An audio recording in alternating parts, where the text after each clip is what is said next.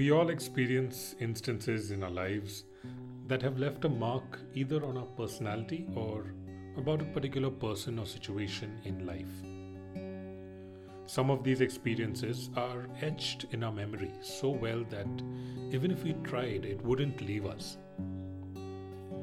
It is these simple experiences as a growing child that we always cherish but sometimes forget to value as we mature and get caught up with adult life. This podcast is a nostalgic trip to some of those simple moments that remain etched in my memory and which I'm sure will have similar scenes to your life as well. Hi there, I'm Chandy Thomas, and this is A Simple Life.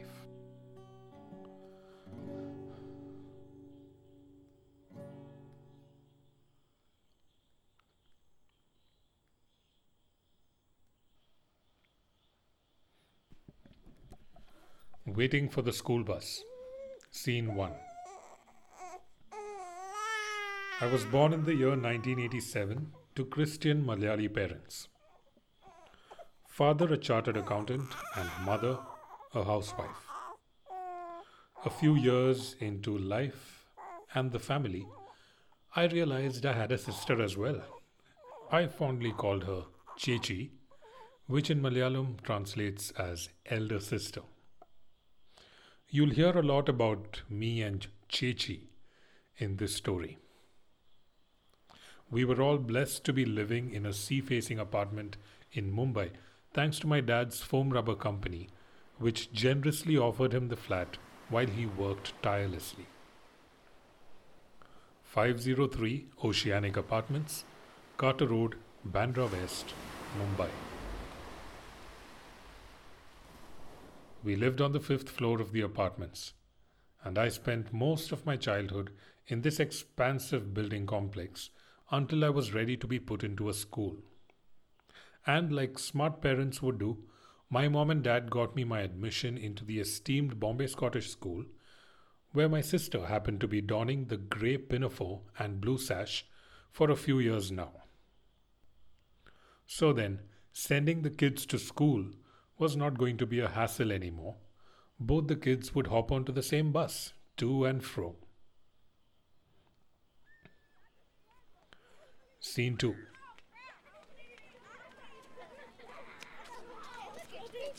I used to enjoy going to school. It was a fairyland for me, but there were just few morning rituals which I really wished we could have avoided.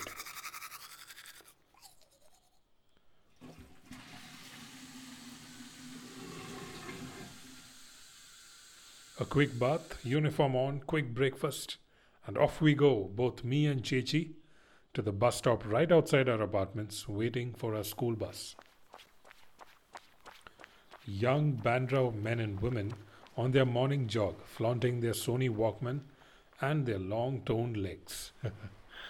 The wide open sea in front, with its morning breeze hitting our faces.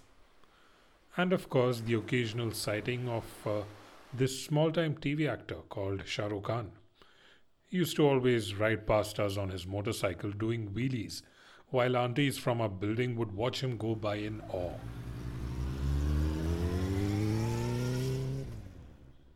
This 15 to 20 minute wait at the bus stop was something me and Chechi would always look forward to. It was the only time we had for ourselves, with no parents watching over us. And as kids, that was exciting. But this waiting period was soon spoiled by one particular group of, let's call them bullies for this story, who would always lurk around and disturb our peaceful wait. I would always be petrified the moment I saw the whole pack of them coming from somewhere around.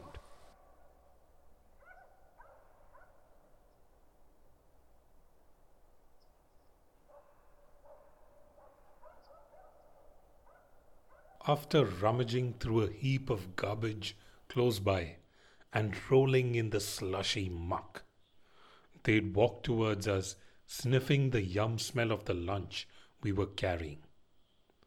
And I would start to tremble inside. Though I wanted to be brave in front of Chechi, my elder sister, I was only about 6 years old. I was petrified. I would end up getting really close to my sister and tugging at her pinafore when the creepy, mean looking ones got really close. Especially this one scary looking, off white colored fellow. Both me and my 12-year-old sister were troubled as all we wanted was this peaceful time to ourselves just while we waited to hop onto our bus. Simple and harmless. Some time to just ponder, to just bond with each other as young siblings, gazing at the open sky and sea. Well, that was not to be, as this ended up being a norm almost every single day. And one fine day, it reached a point where it was too much to take, and the innocent 6-year-old in me couldn't contain showing his fear. We were waiting at the bus stop as usual, and then these bullies made their appearance. I tugged at my sister, knowing what was going to happen. They were going to come for us again. Make a good sniff at our lunch, our legs, lurk around, and disturb our space.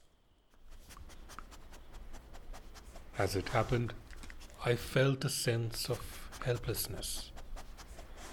I remember within my heart and mind praying and wishing that they wouldn't come closer, but they did. Chichi tried hard to calm me down as I moved around her in a tentative and jittery manner. She tried to make me feel strong, but I could sense the fear in her too. This time I couldn't control it. My eyes filled and they felt heavy with fear and helplessness.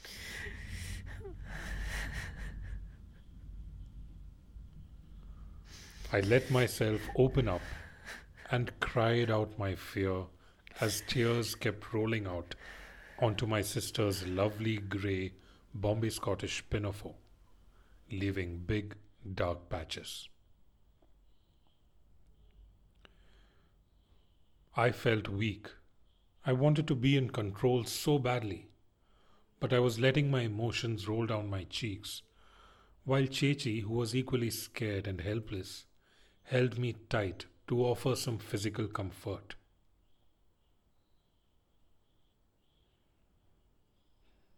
The moment passed, our bus came along. We hopped on and left for school.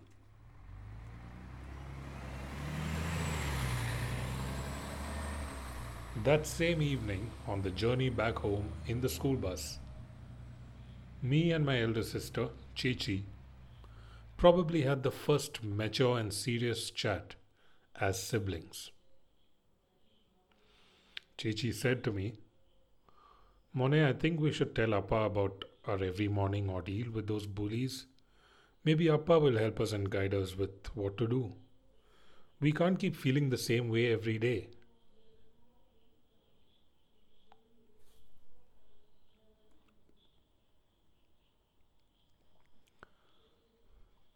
Scene 3. The next morning, after the usual hullabaloo of rushing up for school, me and my sister explained our ordeal to Dad, knowing that there was going to be sweet revenge and that Appa was going to be our hero. Don't bother, just shoo them away. Or lift your leg like this and pretend to kick them, they will go away. He even pulled his lungi and showed us exactly how to do it. That was it.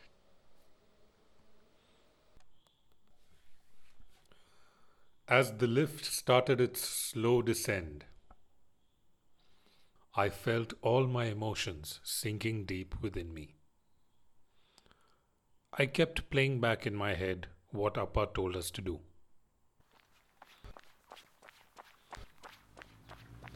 The Bandra boys and girls jogged past us, Shah Rukh Khan did another impressive wheelie on his Yamaha RX 100.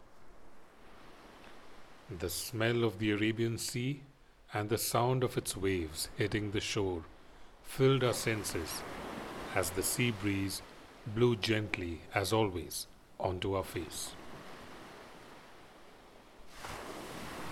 Like troopers who received good command from their leader, alert and armed, we stood there waiting for the enemy. From the far left corner of the street, I spotted them. With ease and habitual tenacity, they paced their walk, while we both stood still, knowing that this was it. That one off-white colored, mean-looking fellow, the usual bully, walked up closer with authority, and the others followed him. He approached near my legs, stretched his neck further for a good sniff. I pulled up my leg in one quick motion and kicked. The dog jumped away, startled. My heart skipped a beat. He was surprised at my move, looked at us for a few seconds, but decided to walk away, and the pack followed him into the distance. It worked. Appa gave us just the right advice. With broad and relieved smiles, we both heaved a deep sigh of relief. Whew. We hopped onto a bus like heroes of a battle, and off we went to school at Mahim. A few years later, my father's job was transferred to Chennai. We would never face those bullies anymore, but we left Mumbai knowing how to deal with such kinds in the future.